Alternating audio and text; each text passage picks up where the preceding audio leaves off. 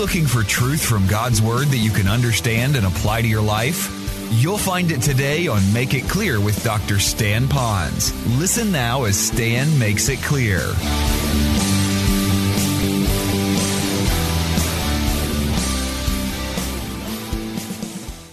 And resurrection of Christ, at least in information, not in truth, because He is God.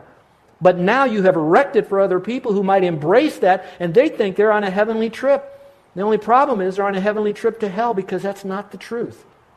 Now think about that for a moment. If you're saying good works is what gets you to heaven, there's no grace in there, it's all of you, all good works, then what you're saying is Jesus never did need to die. So the whole thing of Jesus is not necessary. It's a farce. If you're saying that going to heaven is by grace through faith, but also you must do something to get saved or to stay saved, then you're saying that what Jesus Christ did was good, but it wasn't good enough. I have to help Him out. He did His part. I got to do my part. You don't have grace then. You have perverted grace. And the only grace is where God says, you don't deserve to go to heaven. You don't deserve your sins forgiven. You don't deserve to have me in a personal relationship together. But I'm going to do that. And I'm going to do it by sending my Son to you. You don't deserve it. He died on the cross, rose again. And if you engage by faith alone, then you are now receiving that grace of God.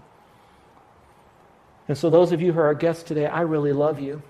But I want you to know God loves you more, and He proved His love. And that while you were yet sinners, He died for you. Over that verse, you could write the word, that's grace.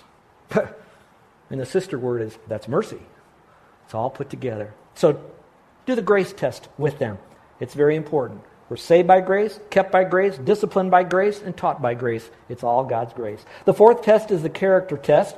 So when you go to seminars and you listen to these guys and you read the books and you hear these people that are teaching, does it pass the character test? Now, I'm going to speak a little bit to this, and I'm speaking about myself. And those of you on the radio, I want you to know, I know what I'm saying. There are people today, for whatever reason, they feel more comfortable with staying home and watching television evangelists, great Bible teachers for themselves on TV, whomever they might be. And I'm not going to identify them, although I'd sure love to give you some of my opinions on some of them, and you can ask me privately, and I will. And remember, opinions are like armpits. We all have them, they all stink, but I'll give you my armpit, like Carol says. Not hers, mine. So anyway, I'll give you that later. But right now, listen to what I'm about to say. It is very easy to be enthralled by a great speaker. Yay, a great communicator, which means a speaker can give you a lot of information, but a communicator reaches into your heart. But what he's speaking to you does not necessarily mean it's accurate. But a great speaker, you go to the seminars, they're great from the distance. You hear them, you follow them like a guru, and you make sure, and you know a little bit about their doctrine, and they may be doctrinally right. I'm not even slamming that part of it. But here's the big question about character. Do they live what they speak? Think about what I'm about to say. You can be a great communicator of truth, and we might be able to receive it, but there is especially power when someone is modeling the message. The great tragedy today is that we don't always see that these guys live what they preach and teach. So now what happens is we're probably as enthralled by it. The better the communicator, the more we'll listen to them. Instead of how true of their life do they live to that message that is doctrinally straight. So let me just encourage you to do the character test. Find out a little bit about them. It's very important that we do that. There's one man that's on television now. His past, some 20 years ago, he left his wife, married a secretary. You'd have to know them to know that. You don't see that on television. He stole the name of a church that was in his community, and now he names his church after that. And another church basically had to change their name and fold up after it was a thriving church because he just sucked that name away from him. All the property that's owned is not owned anything by the church nor denomination. It's all owned by him. So he owns millions of dollars worth of property that people have given to. That's now his. He raised money for a school, but instead of doing that, he put it towards the radio and television ministry. Doesn't believe in eternal security, has a skewed view of the nation of Israel and of the Jew, and a whole bunch of other stuff that's in question as well. And so all I can tell you right now is that you can be a great communicator, but does your character back up what you really believe and preach? The next character, the last one, is a quick one, but it's the edification test. Does what you're being taught by that person through modeling and messaging, does it build up God's people? If they're using God's Word will destroy the sin and the evil, but will also build up the believer. And so will it really do that? Now, why is it best that you hear from a teacher and test what they have to say? Now, listen to the rest of the verse. It says, test everything, hold on to what is good. Now, some of you are flipping your paper, and that's okay because I know you want to get on to the other, but listen to this. The reason we set this test up, we don't despise prophesying, so we want to receive it. We want to test all the prophecy, all the Bible teaching that's coming our way, is not so that we become a critic of everybody. I'm a critic of that preacher, that teacher. We now enter into discernment ministries, and we kind of put down everybody because we take everybody's message and we take a soundbite out of it, and now we discount them except for that one discernment ministry who they're perfect because they're God's gift to the church. The problem with all of that is we become destructive, and this verse says we test it so that we now will do the positive. Hold on to that which is true. So instead of being a critic of someone else and spending your energy always criticizing others, take the truth that you are told, embrace that truth, and teach that truth no matter the cost so others can have it as well. And that's what it's talking about. Hold on to the truth. Don't just be the world's greatest biblical critic of others. Demonstrate grace and truth. Grace before truth. Okay, let's go a little bit further here, because once we talked about God's will for us, God's word to us, now we need to move into God's work in us. Because the biggest question now is, okay, Pastor, I know all of that to be true, but I can't do what you're saying. I don't know if I can pull all this thing together. And you're right, you can't. So God has to do it within you. God has to be the one to help you rejoice. God has to be the one to help you to pray unceasingly. God has to be the one to get to thankful for everything. God is the one who's got to remind you of the Spirit's power and source in your life and why you don't want to quench Him. And God is the one that tells you, you better look at the prophecies that are out there. Don't despise them. You better receive them. But if you're going to do that, you need to test all of this. So He says, you can't do this by yourself. The Spirit of God has to do that. Now, before He gets to do that, you got to understand there's one more step, and this is critical. And that is that we have to look at the evil and avoid every kind of evil that's in our life. Now, when I see that phrase, it says here, avoid the evil, avoid all appearance of evil and all of that. I got thinking about that. And I want to think about some mature Christians. And I'm going to put something before you and see if you think this might be true too. We have over here two columns. We have the column over here that we know absolutely that is wrong. That is sin. That's a pervert. That's wicked. That's evil. And you might come up with your own ideas what in the Bible would say that is evil, and it's so evil you wouldn't do it. You just know you wouldn't do it. That's in this column over here. Then we have another column over here that we say this is pretty bad stuff, and I'm working on it, and I know it's not really good, but I can tolerate it a little bit right here, and as long as nobody else finds out about it, and as I'm working on it, I'm a little bit better than I was before. And so now we have this horrible thing over here, and we have this column over here that sins are kind of bad, but not real bad. The maturing Christian, did you catch that phrase? The growing, progressing, maturing Christian is moving the items that they're tolerating over here into the column over here that they're going to avoid. The non-maturing Christian recognizes that there are two columns in their life, and they're allowing it to be, and kind of hoping that this other column that has the kind of mediocre sins will eventually kind of jump over to the I won't do that any longer. This verse doesn't say wait on God and He'll tell you when to avoid sin. Here He says, as a straight command, you've got some stuff in this column, all that stuff has got to be transferred over with one little click, copy, paste into this column right over here, and I have to avoid it. Now, being a pastor for 35 or 40 years and knowing people the way that I do, I can tell you what your sins are. Let me go further. I can tell you what your secret sin is. Knowing you that I do, been here 5 years, I know what some of your private secret sin is even this very moment. I could look at you and come up to you and tell you what that sin is. It's the one you're thinking about right now. That's all that I know. Relax, okay, relax. All right. Now, I know you're chuckling here, and I don't want to chuckle over sin, but I want to ease the tension a little bit, you know. Are y'all okay? Okay. All right. But I can't leave it there. That secret sin that you kind of pet and you pray that it doesn't come up on our PowerPoint screen, you know, nobody else finds out about it, that's in this column over here, folks. And it's got to go into avoid it in that column. And maybe just one dedicated guy, one dedicated gal in here is going to say, Pastor, I'm going to take it and I'm going to move it today. I've got to avoid that. And I want to embrace you. I want to celebrate you. I want to high-five you. I want to tell you that you're making the best choice right now, at that moment, for right now, is to take that and put it in another column and change it. But while you do that, maybe I'm one of those hard coaches, or maybe I'm what they call a tiger pastor. I don't know. You know what I'm saying if you're following the newspapers. But I'd like to say, don't let it be one. Why let it be one? Avoid it all. Every kind. Some of you say, well, how do I do that?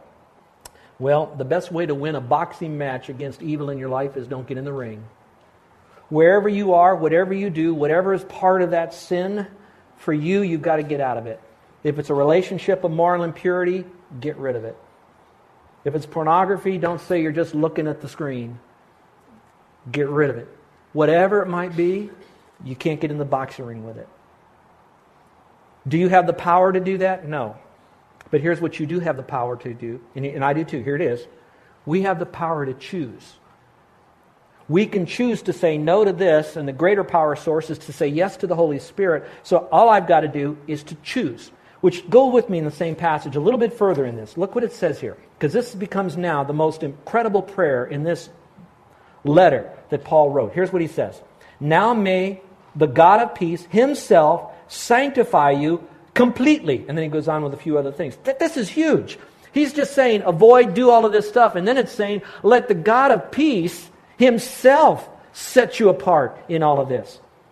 Now, this is incredible. That I don't have to do it all by myself. I make the choice, I do the yielding, and then he then takes over. This last Friday, I needed to get a haircut. Carol says I was looking like a wild man of Borneo, and she said, you need to get a haircut, I says, okay. I tried over and over to get a haircut on Friday, first to try to find one that was open and wasn't too busy and all that. I went back 3 times to get a haircut. Now I'm going somewhere with this. I had to make the choice to go to the barber and sit there while they cut my hair. And so again, letting God change things in my life is not like I just sit back and he washes my hair. I have to choose to put myself underneath him and allow him to internally transform me. Now stay with me. Listen carefully. Salvation comes in 3 parts. First, you have justification. When you trusted Christ, you're declared righteous. That's in the past. It's done with. You never have to be justified again. God says you are declared righteous the moment you trusted Christ. Then he says the second is sanctification. I'll talk about that in a moment, so keep that on the front burner. The last part of our salvation is glorification. When we get to heaven, we're totally glorified, totally perfect. There's no more battle with sin. So you have, I'm justified in the past, I'm being sanctified in the present, and then in the future I'm going to be glorified. Now with the sanctification, let's talk about that. Because this is how I do what we've learned all through the book of 1 Thessalonians. This comes with what is known as, here it is, positional sanctification. When I trusted Christ, God says, all right, you're my child, so I look down at you as if you're already perfect. He says, I know you're not, but I look at you as already perfect. And in a sense, you are perfect in me, in heaven, positionally. The second one is what we might call practical. Okay? Practical. I would like to change that and say it's not just practical, it's progressive, so it's happening more and more. This is how that I am every day becoming more and more like Christ. Every day I'm being separated to be like Him. Every day that sin is going from one column to the other column. Every day there's changes in my thought, talk, and walk. That's progressive. And I hope that every day, hopefully almost every minute, every moment, I am progressing. That's practical. That's happening every day. I am not perfect yet, but I'm working on it, okay? And then the last part of that is something that's even more important, and I like that because it talks about the future, and that's perfect sanctification. That fits under glorification. No longer do I have to allow God to sanctify me. He has now done that. I'm completed. I'm already in heaven with Him. I preached a funeral this last week of a man who was a famous chef on the island at the Moana Hotel, and while I was there, we talked about his salvation experience and all the rest and how excited he was because after I got done, the funeral director came up and he said, yeah, I met this guy and he was just a drink. We'd be at the bar all the time. And I thought, oh, but that was before he trusted Christ. And when he died, those that knew him knew that he forsook all of that and all he did was to give to other people. That's where you went from positional to progressive to finally perfect sanctification. Well, folks, I want to leave you with something with this book, if you will. Look at the very bottom of your outline, Because you want to see here where it says that He will do it. That's your focus. I don't have to do it. He does it in me. He's faithful, and I'm going to let Him do it. So what am I going to let God do on the inside out? Look at Monday. On Monday, that's going to start tomorrow, I'd like you to rejoice in God's presence in each place you go. If you go to the beach, you rejoice in the Lord. If you go to work, you rejoice. If you go out for breakfast, you go rejoice in the Lord. If you're with your kids, you rejoice in the Lord. I want you to see His presence in your life every day. Brother Andrew and others talked about practicing the presence of God. Tuesday, pray the first 2 minutes of every event. You arrive at work, first 2 minutes you pray. When you get in your car to drive home and face the traffic, take a couple minutes to pray. Start your day. Lord, what do I do? How do I handle this? How do you want me to deal with this? You pray. On Wednesday, give thanks for at least 3 new things in your life. Could be something very small. Could be something very big. But if you start thanking God for something, at least 3 new things, you start looking at the sovereignty of God and how good He is. Find 3 things that you can thank Him for. You parents are taught to praise your kids at least 3 times a day for something they did good to affirm them. Well, I want you to go that and throw it up to God now. What has God done or permitted in your life that you can thank Him for?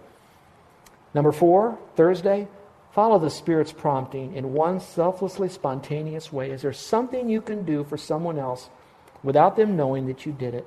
Spontaneously do something, a random act of goodness for that person. Friday, maybe read a little red chapter of the Bible. Some of you need to read the Old Testament. Some of you need to read some of the prophets that you can hardly pronounce their names. But read it with your eyes open and for something to apply to your life. Leviticus might be a good place to read. A rich book. It was interesting. I went to my bookshelf on Leviticus, and I have a commentary. Look up here. I have a commentary on Leviticus this thick. I thought, how in the world can anybody find enough stuff in Leviticus to write that much? Someone who can see God in every word in the Bible. Saturday, make a list of the 4 best things that God has brought to you from His Word. 4 truths, 4 principles. Maybe take out all your notes that you've got from 1 Thessalonians and draw from it a principle that God has given to you. Character He's developing in you. Principle for a decision that you're about to make. So you go to Him and ask Him, and then thank Him for those truths. Then finally on Sunday, write down the 4 words. Here it is. He will do it. So you don't do it in the flesh. Sanctification is not something you do on the outside. Sanctification is something that happens on the inside as you become like Him. Well, there's a lot more we could be saying about this, but I think it'd be good for us to have a moment with the Lord right now. So with every head bowed and every eye closed. An abundant life is not life made up with health and wealth, but it's a life made up with God in it. A life made up knowing that we're at peace with the Lord.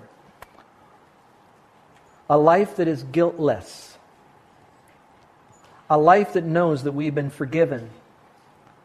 Common phrases today, a life that we know we're in a good place.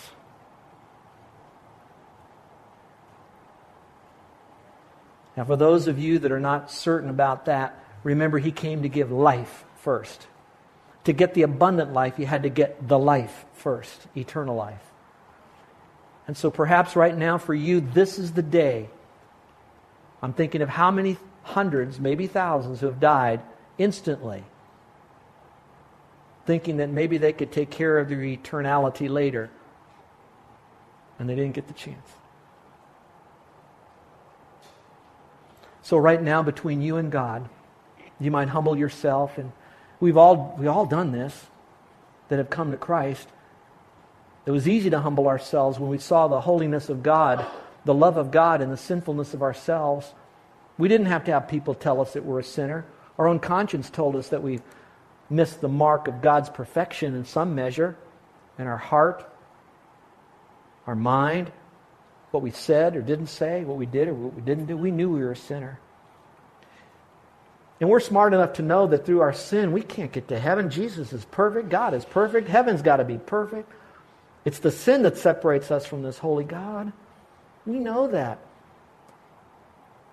And maybe we've known it so much that we began to chase what false teachers told us to do. Yes, you're a sinner, so now be good. Yes, you're a sinner. Do some good stuff in the community. Give money to the poor people.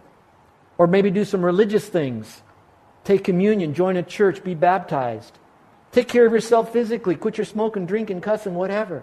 And the false teachers are telling us, giving us a false sense of security, but inside you says, I know all that and I should do all that stuff, but I'm still not right with God. And God says, you're right, because it's not by deeds you do. You need me to give you my righteousness. You need me to forgive you of everything you've done wrong. And so I've done the work on the cross. I died. I shed my blood. I rose again from the dead. I proved who I was. I conquered death. I conquered sin. I paid the price. I'm prompting you to receive this. But now this is your choice. All the work He's done, but you still have the choice. He's now placed within you now, this moment, the opportunity to trust Christ as the one who died and rose again so you could have eternal life. It is not good works. It is not trusting Christ and good works. It is only trusting Christ's grace. Is there anyone here today that's now wanting to have a forever relationship with Christ, life, and the potential to have it more abundantly? And it's through Christ, because He came to give. Will you now receive? You might say this then to the Lord. Lord, I know I've done things wrong, but I need your forgiveness. I want your relationship. I want to know that I'm heaven bound, and I need you in my life until I get to heaven, and then I'll be with you forever, forevermore. So right now, Lord, I am accepting the payment you made for me on the cross. I'm accepting the free gift of eternal life that you're offering to me, and I'm trusting you as my way to have eternal life. Now, however you say it, it's just in your mind a confidence in Jesus Christ as God who died and rose again for you on the cross and forgives you of sin. So with every head bowed and every eye closed, I'm going to ask you to raise your hand if today's the day you're calling upon the Lord in your own way to be your Savior. Now, when you raise your hand in a moment, you're not going to have to come forward. I won't mention you in my prayer, won't describe you, I won't come to you. In fact, you trusting Christ is really personal. It's within you. It's in your heart, mind, that you're believing in Him. But I will pray for you. Now, my prayer won't get you into heaven. You're already in you're already going to heaven then, because you trusted Christ. I'm just rejoicing in knowing that you did that, and I like to just pray for you. Wouldn't you like to have a new friend pray for you? Pastor pray for you? I'd like to pray for you. So is there anyone here today with heads bowed, eyes closed, that would say, with a hand, no words, but with a hand, I trusted Christ as my Savior today. I'm heaven bound. Put your hand up right now. Is there anyone that's doing it today, trusting Christ? Never done it before. Put your hand up real high, real high, real high. Okay. Christians, how many of you, this abundant life, God spoke to you today, maybe about a rejoice factor you have to work on. Maybe it's a prayer factor. Maybe it's a thanksgiving factor. Maybe you and the Spirit have been wrestling and you know that you haven't been so prompted by the Spirit. You're really sensing a distance. And you know that it's your fault, not His. He didn't move, you did. And maybe some of you realize that you go to church as an obligation or to do your task because people expect you. You have your Bible and you read it when you have to, but you don't really read it for transformation in relationship with the Lord. And God spoke to you. And some of you are saying, you know what? I've been letting other people speak to me, but I haven't let God speak to me. And so while I'm grateful for teachers that God has gifted in my life, men and women, I really want to make sure that they're right. So I too want to know God's Word. And there are some sins in my life. My thought, my talk, my walk. And so I don't want to just have a correct message. I want to have a correct modeling of a life. Because as I do this, it's through my lips and my life that I'm mentoring my children, the people that are around me, whether I know it or not. Pastor, would you pray for me? Because as I see that Jesus Christ is coming at any moment, and I celebrate that, I want Him to find me busy about His business from the inside out. Pastor, pray for me, because He will do it if I let Him. Would you raise your hand? Is there anyone that would like to have prayer for that? My hand is up. Pray for me too. Our gracious Heavenly Father, we go from grace to grace. We grow from step to step. So help us, Father. We thank You that You are in our life and that You will do this. And that, Father, that when You do this in our life, others will see it and it'll fulfill the purpose for which we've been called, to bring glory and honor to You. In Jesus' name, amen. You're listening to Make It Clear with the teaching of Dr. Stan Ponz, founder of Make It Clear Ministries. Make It Clear is dedicated to taking the Word of God with clarity into every person's world. It is the support of listeners like you who make the ministry of Make It Clear possible. You can provide your tax-deductible gift to Make It Clear online by going to makeitclear.org, or you can mail your gift to Make It Clear, P.O. Box 607901, Orlando, Florida 32860. Thank you for helping us make it clear.